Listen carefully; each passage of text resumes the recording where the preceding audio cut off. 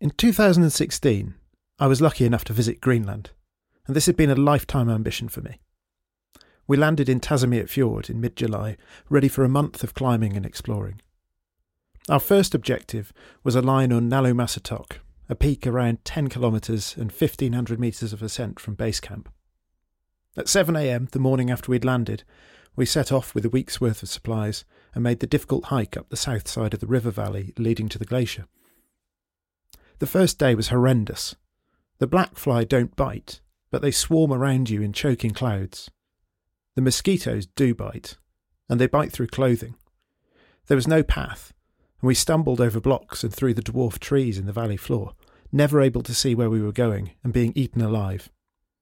We stopped in a spot where the breeze carried down from the glacier dispelled the bugs for a minute, and with trousers off and our oversized bags on our head, we waded through the glacial melt and started up the rocky slopes to the moraine and the glacier itself.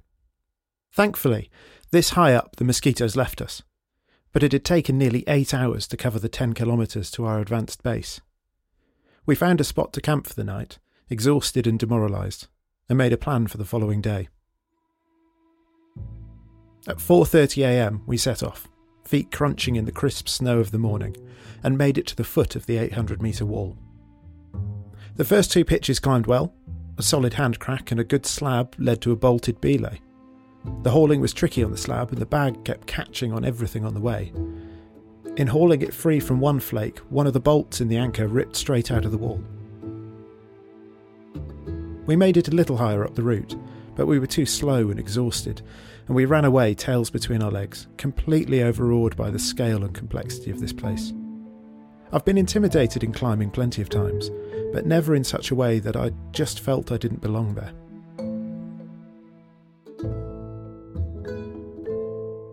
A few days later, we had reined in our plans and tried something a little easier.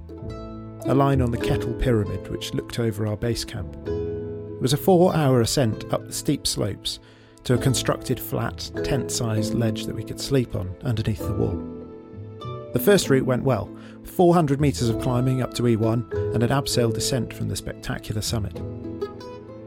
The following day, we repeated a Slovenian route on the other side of the Prau, climbing up rubble for several pitches to reach the ever-improving rock and groove lines, with a steep crack and a complex traverse into a bold slab and back to the same rocky peak.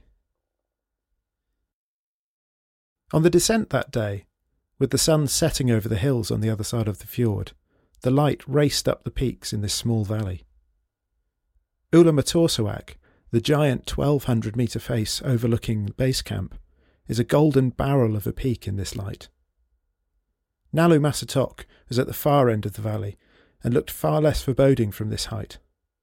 Its giant open-book corner perfectly concentrates the evening sun. We could see our base camp near the glacial mound at the mouth of the small river. A few hours and we'd be there. I plugged my headphones in for the descent. It's a monotonous 1,000-metre scrub and scree slope. As I descended, a song came on, which perfectly matched my mood, and a wave of euphoria washed over me. It was a strangely deep sensation. I'm not someone who easily feels joy. Very rarely in an excited way.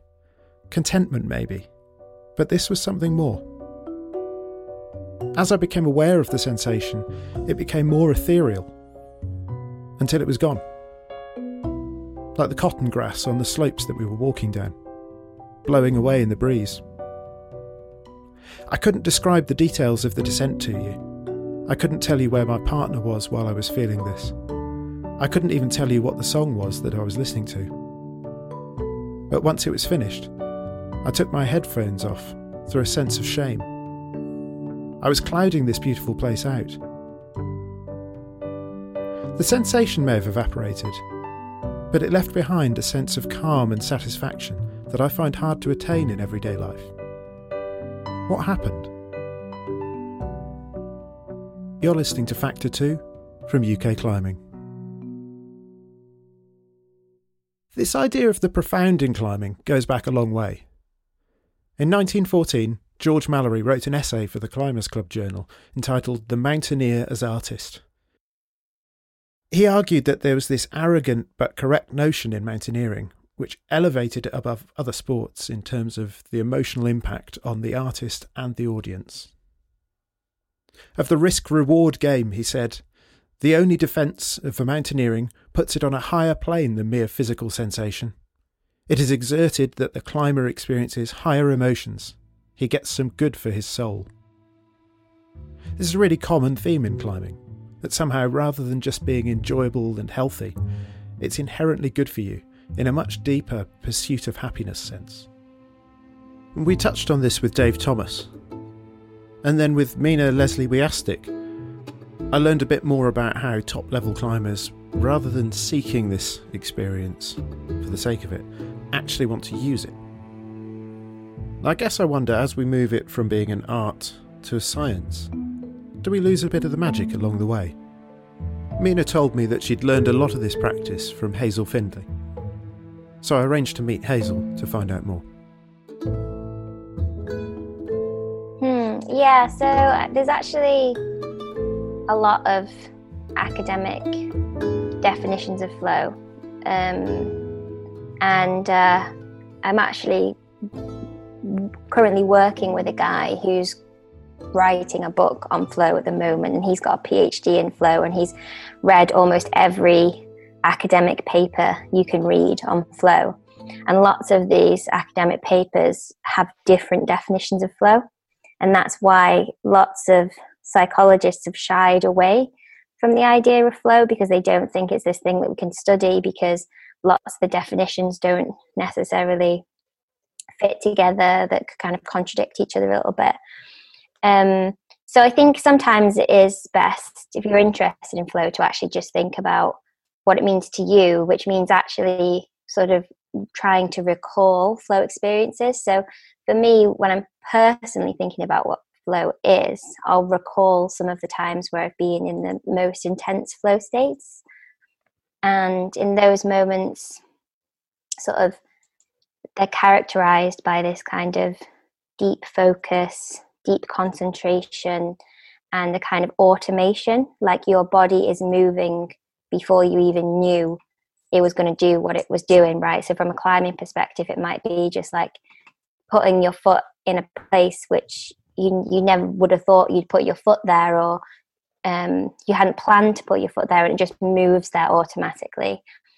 And I think the main thing for me, how I really know I've had a deep flow experience, is when the experience ends, either because I've fallen off or got to the top of a route, and this is specific to climbing obviously, I feel really ecstatic, I feel really elated, and I also am kind of amazed, like I'm amazed at what my body has just done. And there's often this sense of that I've done something I couldn't imagine doing, or there was this like creative element, or a sense of like pushing past something that I thought I didn't think I was capable of. Like when you come out of those experiences, the sort of the joy or the happiness or whatever, it's just positive, right? It's a positive experience, and however you want to describe it. And it doesn't just last for the length of time that you're in flow. For me, if I've had a really strong flow experience climbing, it affects my well-being for like up to weeks afterwards. Usually it's just days, but it can really affect my well-being in a positive way after I've popped out of that flow state. And I think in some ways, as climbers, we are chasing or looking for, or rather, we like climbing because climbing enables us to find those moments, and in turn that affects our well-being. So then we come back to climbing as a thing that we want to do. When we give something a name like this, it can seem to take away a bit of the magic. It can sometimes serve to replace that magic with something else. Talking about flow often sounds like a load of hippie bullshit. It starts to invade every description, every cause, every effect, to the point that it has no meaning anymore and just becomes a byword for expanding consciousness. As they say, a scientific theory that has too much descriptive power ceases to have any meaning. What I learned from Mina Leslie Wiastic in the previous episode was this idea of using flow, not seeking it for its own sake, but actually using it to increase your performance. But I wanted to get a more scientific perspective. So I went to see clinical psychologist and climbing coach Dr. Rebecca Williams to find out more about how this might work in practice. the same areas of your brain light up when you experience flow as when you're kind of doing some kind of meditation. So I think what we'd say is that the meditation creates the same kind of conditions as you'd use to create flow. So you've also got to get things like the challenge level right and all the rest of it. But, you know, if you're actually regularly practicing meditation, that would be a really helpful thing to give you a better chance of experiencing flow. People massively vary on how reactive their nervous systems are, partly sort of temperament, partly, pre-birth experiences and then life experiences as well, and then your current circumstances. And that just means that hitting that kind of sweet spot is a bit more variable for everybody. Yeah, so I think it's often people come and they say, you know, I'm scared to fall, but when you start to unpick it, there's quite a lot of other things underneath that. So an example would be somebody who's scared to fall, but actually they don't mind the sensation of falling, but they're really worried about being caught, and there's a kind of trust issue there. For other people, it might be the fear of looking stupid. So, you know, like you get panicked on the wall, you start sort of, crying or getting upset or shouting or whatever, and they find that really embarrassing. There's a kind of social element to it, and that's part of the thing that's driving the fear. So sometimes it looks like a fear of falling, but actually when you unpack it, there's quite a lot of other things going on underneath. This definitely resonated with me, and I explained to Rebecca my own experience. I'm pretty good on bold routes generally. I'm also not someone I would say is afraid of falling. I've taken plenty of falls, but there are specific situations where my head goes to pieces. And sometimes that's just a case of the unexpected, something I'm not prepared for. I wondered what her thoughts were on that.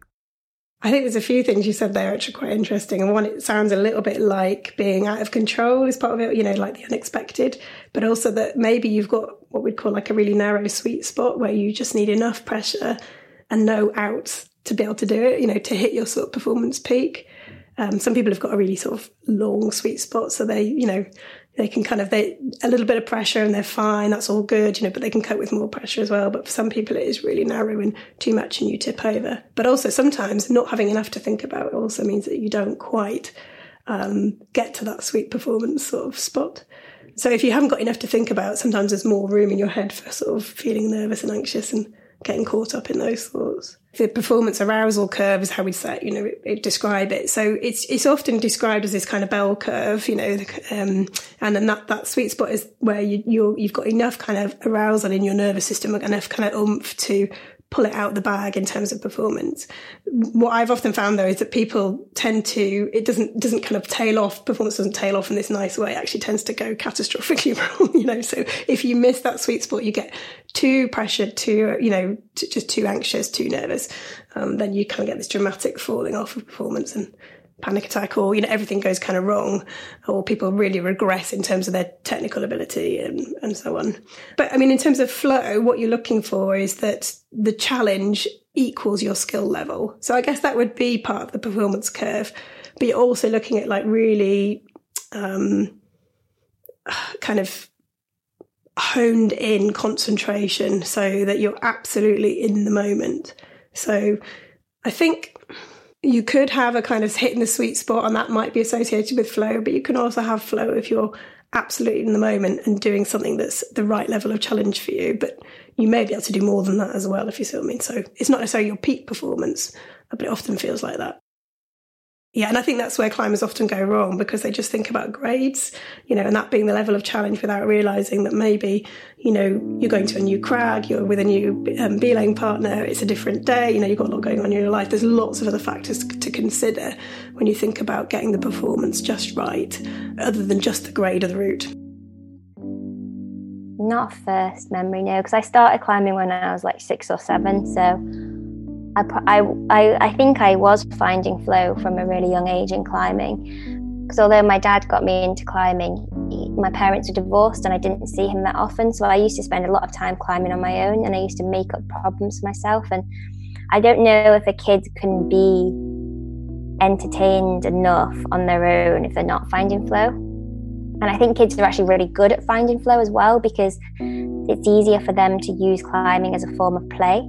And I think with a playful attitude, you have a more find flow easier. And so often kids find flow easier for that reason, because they see things more as play. The thing is, when I climbed as a kid, I climbed with my dad, and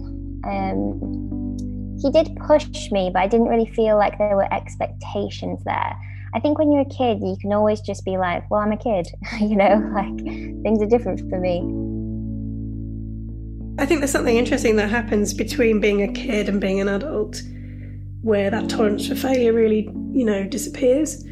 So I was looking at, my 2.5-year-old who's learning all sorts of new things at the moment. And if he can't do something, he just keeps at it until he can do it. And the failure it doesn't put him off. It just seems to make him more determined. But there's something that happens during that growing up process where we like to be able to do things easily. And I kind of feel as well that, again, modern life is particularly pulling us in that direction. It's all about the finished product kind of thing rather than the hard graft that gets you there. And I think at his age, he doesn't yet experience shame.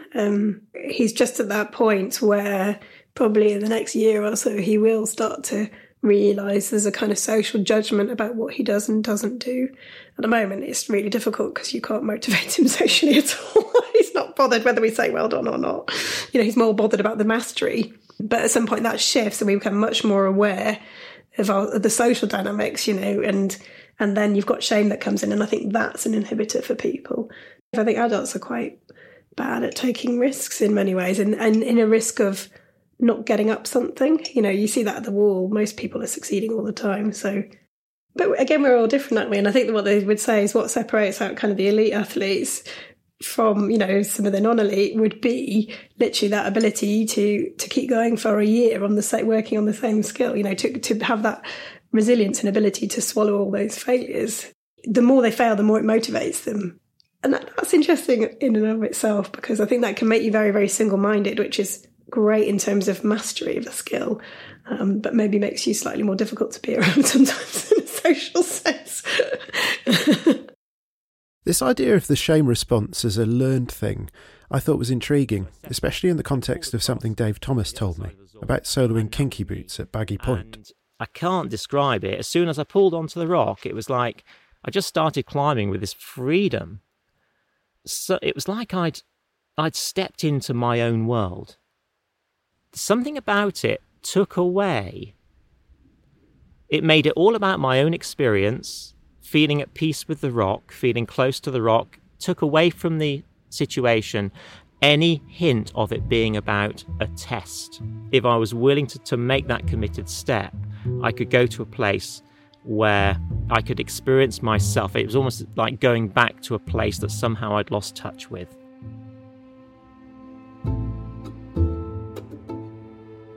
It's in your head usually, right? So it's just a fear of what other people think, essentially. And a lot of the time, the people that you think are judging you aren't judging you at all. But we're just such social creatures, right? And we really care about our status and what people think of us. And people put a lot of their own self-worth in climbing, It's like, if I can't do this route, then what does that say about me? And these are kind of, it's not useful thinking at all, but it's how we're conditioned to think, really. But yeah, fear of what other people think is a big distraction for climbers. I struggle myself, and a lot of it's like, oh, they might know who I am, and if they see me fall off this, what are they going to think, and that kind of thing. But I think there's actually people who aren't worried what others think are in the minority, for sure. And I'm jealous of those people, because they probably are a lot happier than all the rest of us who are worried about what everyone thinks. The legendary US climber Doug Robinson wrote a response to Mallory in 1969. In The Climber as Visionary, he described the sensory desert of the climb. And there's this curious juxtaposition at the heart of everything I've learned about flow states. It's summed up by Leo Houlding in Hard Grit. You become akin to it, you concentrate on staying relaxed, which is a contradiction. But at the end of it, you don't need to concentrate on relaxing, you just relax, and then you just get on with it. It's a weird idea, to become hyper-aware, totally absorbed, but actually completely oblivious to everything else around you. For Robinson, this experience is intense, but the joy comes from being ejected from it, hitting the belay or the final jug and recognising what you've just experienced. Flow is more than idle dreaming, he says. It's seeing with more intensity what's already in front of you. The hardest route I've ever done is tried a route called Magic Line that I did last year. And there was sections of that route where I was in flow. And that the last part of the route especially is really memorable. I sort of grabbed the final jug of this route and just sort of was like, oh, I don't even know what happened, right? It's like, it's almost a shame in some ways, because when you're in deep flow, you can't even recall what happens. It's like you're so immersed in the moment that it doesn't get banked in your memory the same way. So it's almost like it didn't happen. But I definitely popped out of that being like, whoa, we can get challenged on routes because we have to pull as hard as we can, or because we need to be as fit as we possibly can. But Magic Line was so technical from a movement perspective, is that you couldn't just be fit or strong enough. You have to move just right. Like anything that's slightly wrong and you just be spat off. So it just demanded so much. So when you're in flow, you don't need to do any mental management at all. You're in flow, and that's kind of the end goal of mental training, right? You're in the right space to perform at your best. And you don't have this kind of third person perspective that you often have. You're just so immersed in the moment, you can't step out and go like, oh, I'm in flow. If you're thinking, oh, I'm in flow, isn't this great? And start thinking about flow, you're not in flow, But if you're just watching your hands move in certain ways, and then you're in flow. But if you're not in flow, you notice you're distracted, you can do the mindfulness tools are to, essentially it's like when we're in thought or we're distracted, we tend to be thinking about something in the past or in the future. And that's why it's distracting. We're not in the present moment. But the sensation we get from our sensory feedback is present. So like if you focus on your breath, you can't focus on a breath that happened like 2 breaths ago, or you can't focus on a breath that hasn't happened yet. You can only connect to your breathing right here and now. And that's why it works to help focus your attention in the present moment.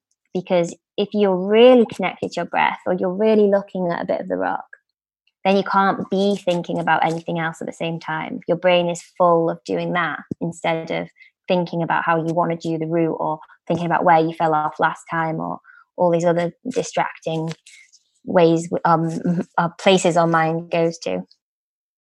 So for Magic Line, I was always working on my mindset, but that was done kind of away, not necessarily away from the crag, but I wouldn't. So sort of mindset I consider to be like a general outlook that kind of dictates a lot of your decision making, and it's where we get our motivation from, and how we approach challenge and that kind of thing. So it was really general, broad.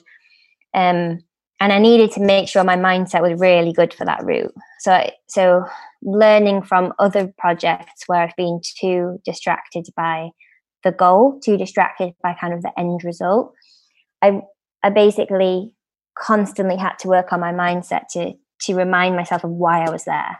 I wasn't there to send the route. I was there to engage in a process of learning and development as a climber, and enjoyment, and maybe finding flow, and so yeah, just essentially kind of like staying in the process and not being distracted by the end. So there's a lot of work mentally, and a lot of it's just reminding myself of things I already know, but it's really easy to forget. And then when I was actually climbing, I mostly just use mindfulness tools to make sure I stay focused. So instead of, I think thought is the just most distracting thing whilst we're climbing. So just noticing thoughts come up, and then coming back to the present moment with a series of different mindfulness tools. So an example would just be coming back to the sensation of breathing in your body or something. Or one I do that's really quick is I just zoom in visually on a piece of the rock and just kind of like really look at the piece of rock. And that's a really powerful and quick tool to like bring you back into the present moment. Like I might tune into the sort of muscles in my body. So like, are they relaxed enough? Like that's a nice one to do at a rest. We hold too much tension sometimes when we're climbing, or we over grip. So kind of like actually just putting your focus on the sensations and feedback you're getting from your body to make sure you're kind of relaxed enough. That's really important for sport climbing. I climbed it well enough to be efficient, but I could have been more focused. And then you get to a rest, and on that rest, I wasn't in flow anymore. It was so. I think there's like on a rest, there's two options. You can sort of let your mind wander a bit. You can engage in kind of some positive dialogue, or kind of come back to your mindset. So Hazel made it to this rest point 3 times before she managed the route, and it's a mixture of mistakes and nerves that saw her fall off in the first attempts. It required so much mental management not to just kind of freak out and get all shaky and nervous, because you've got this final boulder problem before you can get to the top. And so, you know, that mental management would sometimes look like, you know, why are you here, Hazel? These are the moments you go climbing for. You know, don't wish this moment away, because that's the thing, right? It's like, as climbers, we want to challenge ourselves and put ourselves in these challenging experiences, but then sometimes we become a bit averse when we're in it. We want it to be over already. But it's like, no, this is why I climb. It's for these moments. That's why I go climbing. So sort of coming back to that kind of thinking and then refocusing. So it's sort of like, if you're going to let yourself get out of flow, you need to then do something to refocus. Even positive thinking is distracting. People definitely get wrong. And I see talked about a lot is this like, oh, well, if I just think positive thought, that's going to be really useful. But I don't know if you've ever experienced this, but you can get near the top of a route and be like, oh, yes, I'm doing it. And as soon as you think that, you're not focused on the climbing anymore, and your foot pops, or you reach wrong, or you just make a wrong move. And so even positive thinking can be distracted when we're climbing. To climb our best, we want to have an empty mind and just be focused on the feedback from our body. So if you're going to let yourself get out of flow, it's best to do something to refocus. So every time I'd leave that rest, I would do some of the mindfulness things, like looking at a piece of rock, or really connect to my breathing, because the mindfulness, the presence, can be like a good precursor to flow. It's sort of like, I may not be in flow when I'm mindful, but I'm at least present.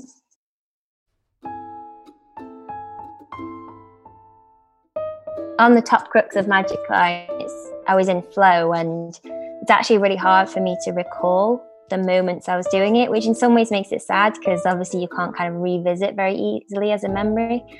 But it's strange, because flows often feels effortless, but we're doing something that's actually really difficult for us as well. So we're sort of in this like paradox state where it sort of feels automatic in one part of your brain, but then there's all this effort as well. And so that's sort of how it felt. Our default state for our minds usually is to be distracted.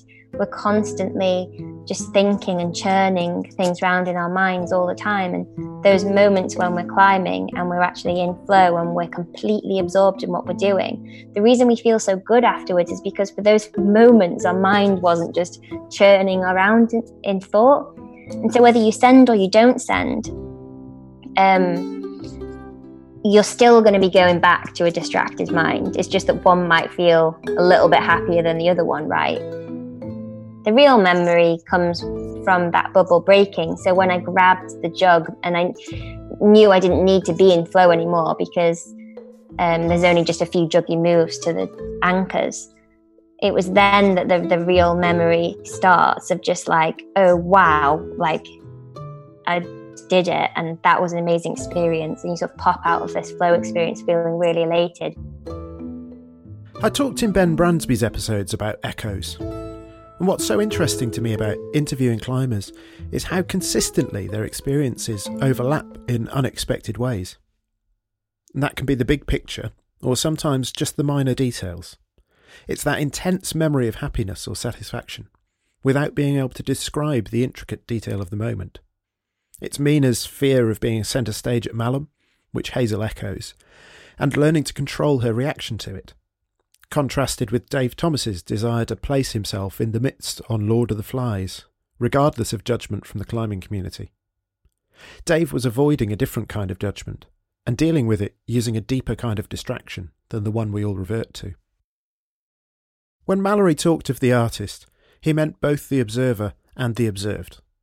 What he didn't acknowledge was that he was the critic.